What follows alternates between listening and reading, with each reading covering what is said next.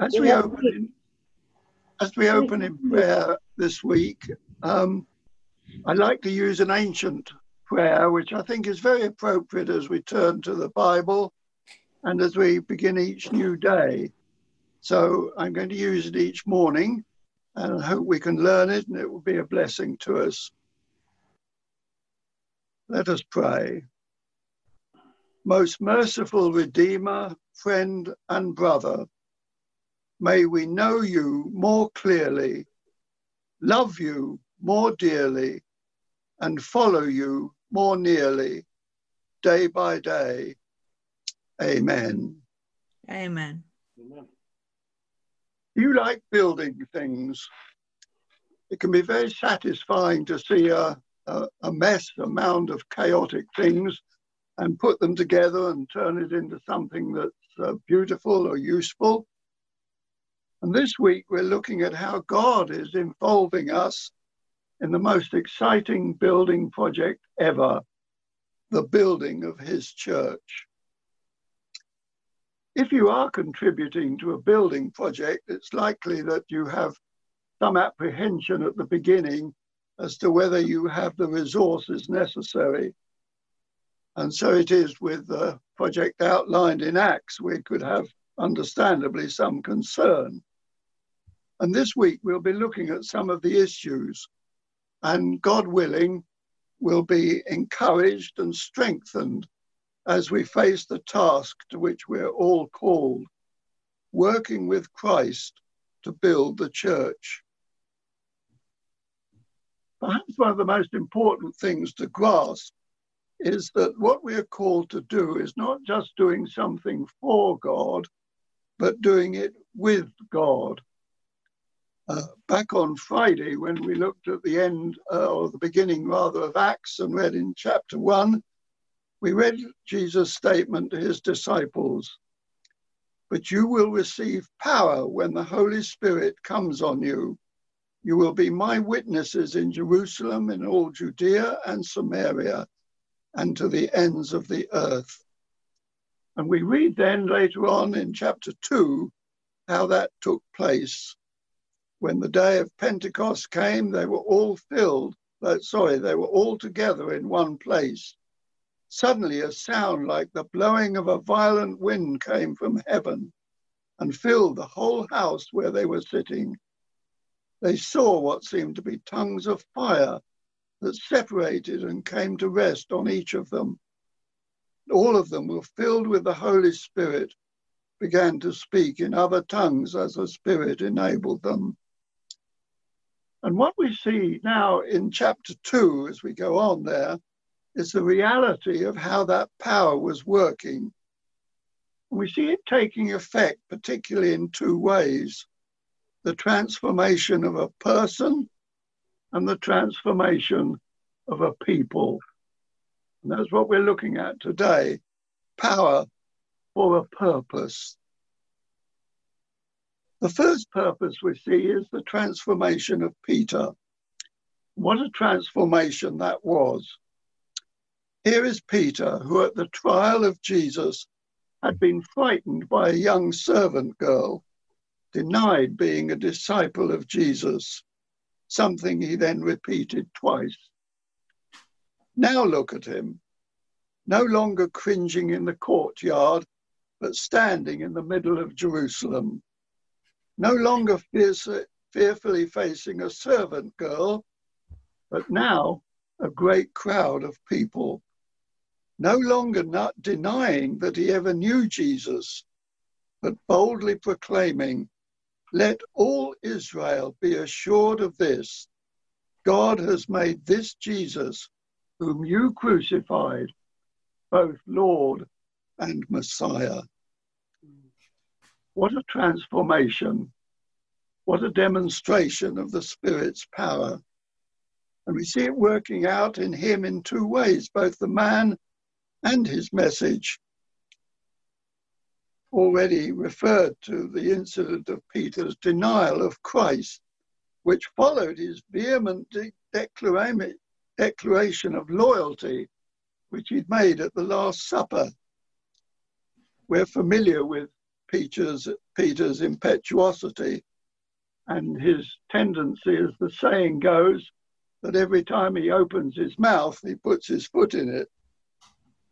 Now it appears that rather than quickly jumping to his own conclusions, as he usually does, he has been listening to the scriptures. No doubt the Bible study that they had with the Lord Jesus after his ascension had a real impact when we read that Jesus opened their minds so that they could understand the scriptures. Peter now grasped that this amazing event which he and the others had experienced was the working out of God's purpose. The time would come when the indwelling and outworking of the Holy Spirit would take place. So, chapter 2, reading on in verses 15 to 18. These people are not drunk, as you suppose. It's only 9 in the morning. No, this is what was spoken by the prophet Joel. In the last days, God says, I will pour out my spirit on all people. Your sons and daughters will prophesy. Your young men will see visions. Your old men will dream dreams. Even on my servants, both men and women, I will pour out my spirit in those days, and they will prophesy. And so now, rather than trying to dissuade Jesus from going to the cross, he sees that the cross is just what God had planned. He sees too that the resurrection had been prophesied also. He spoke of David and mentioned him, that he would set one of his descendants on his throne, and he foresaw and spoke about the resurrection of Christ.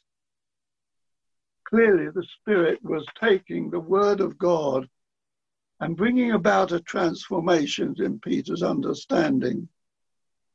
Clear that the Spirit was taking the word and impressing on Peter that it was Jesus that was the message that he was to preach.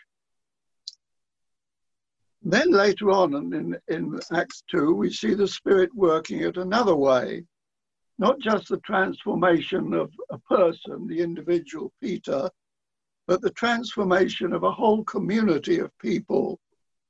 Reading from verse 41, those who accepted his message were baptized, and about 3,000 were added to their number that day.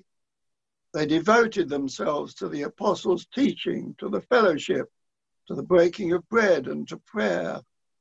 Everyone was filled with awe at the many wonders and signs performed by the apostles. All the believers were together and had everything in common. They sold property and possessions to give to anyone who had need. Every day they continued meeting in the temple courts. They broke bread in their homes and ate together with glad and sincere hearts, praising God and enjoying the favor of all the people. And the Lord added to their number daily those who were being saved. And so we see the Spirit at work again in a number of ways. The people had a transformed relationship with God. They believed, were baptized, 3,000 of them. They sought to learn about God, devoting themselves to the apostles' teaching. And that suggests something that's very intense. They devoted themselves. It was really important for them. They prayed, they praised. They had a transformed relationship with each other, fellowship, friendship, and care. So what can we learn from them? First of all, the fact that from just being a group of individuals, they became a community with common interests. They became church.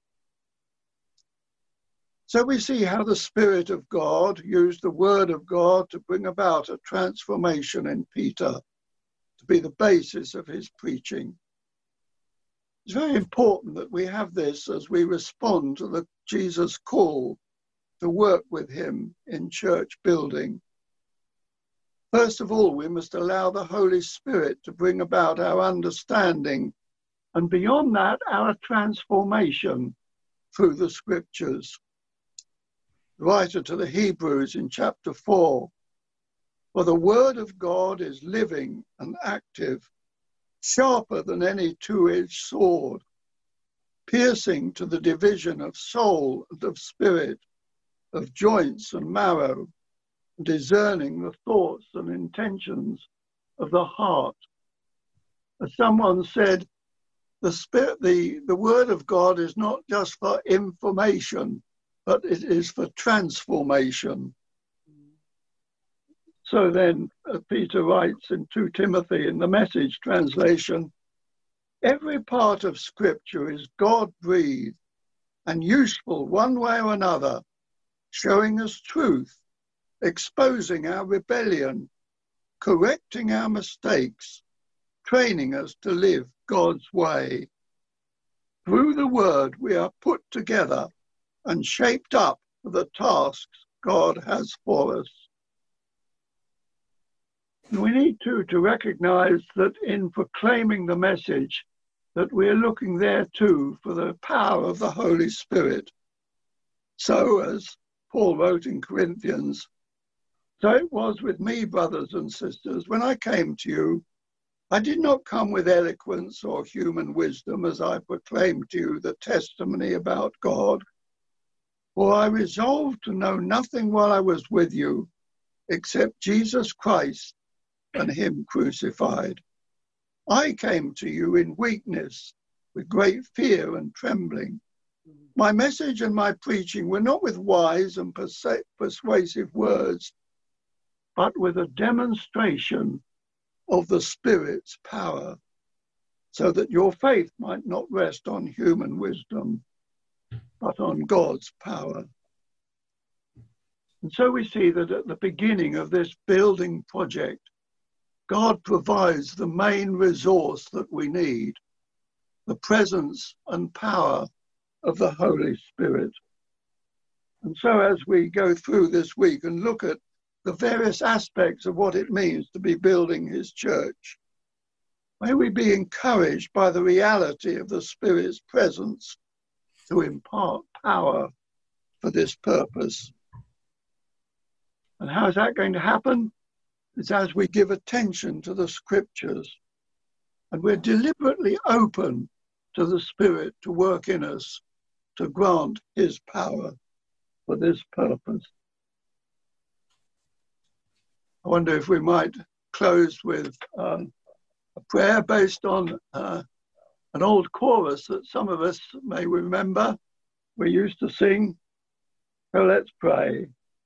Spirit of the living God, fall afresh on me.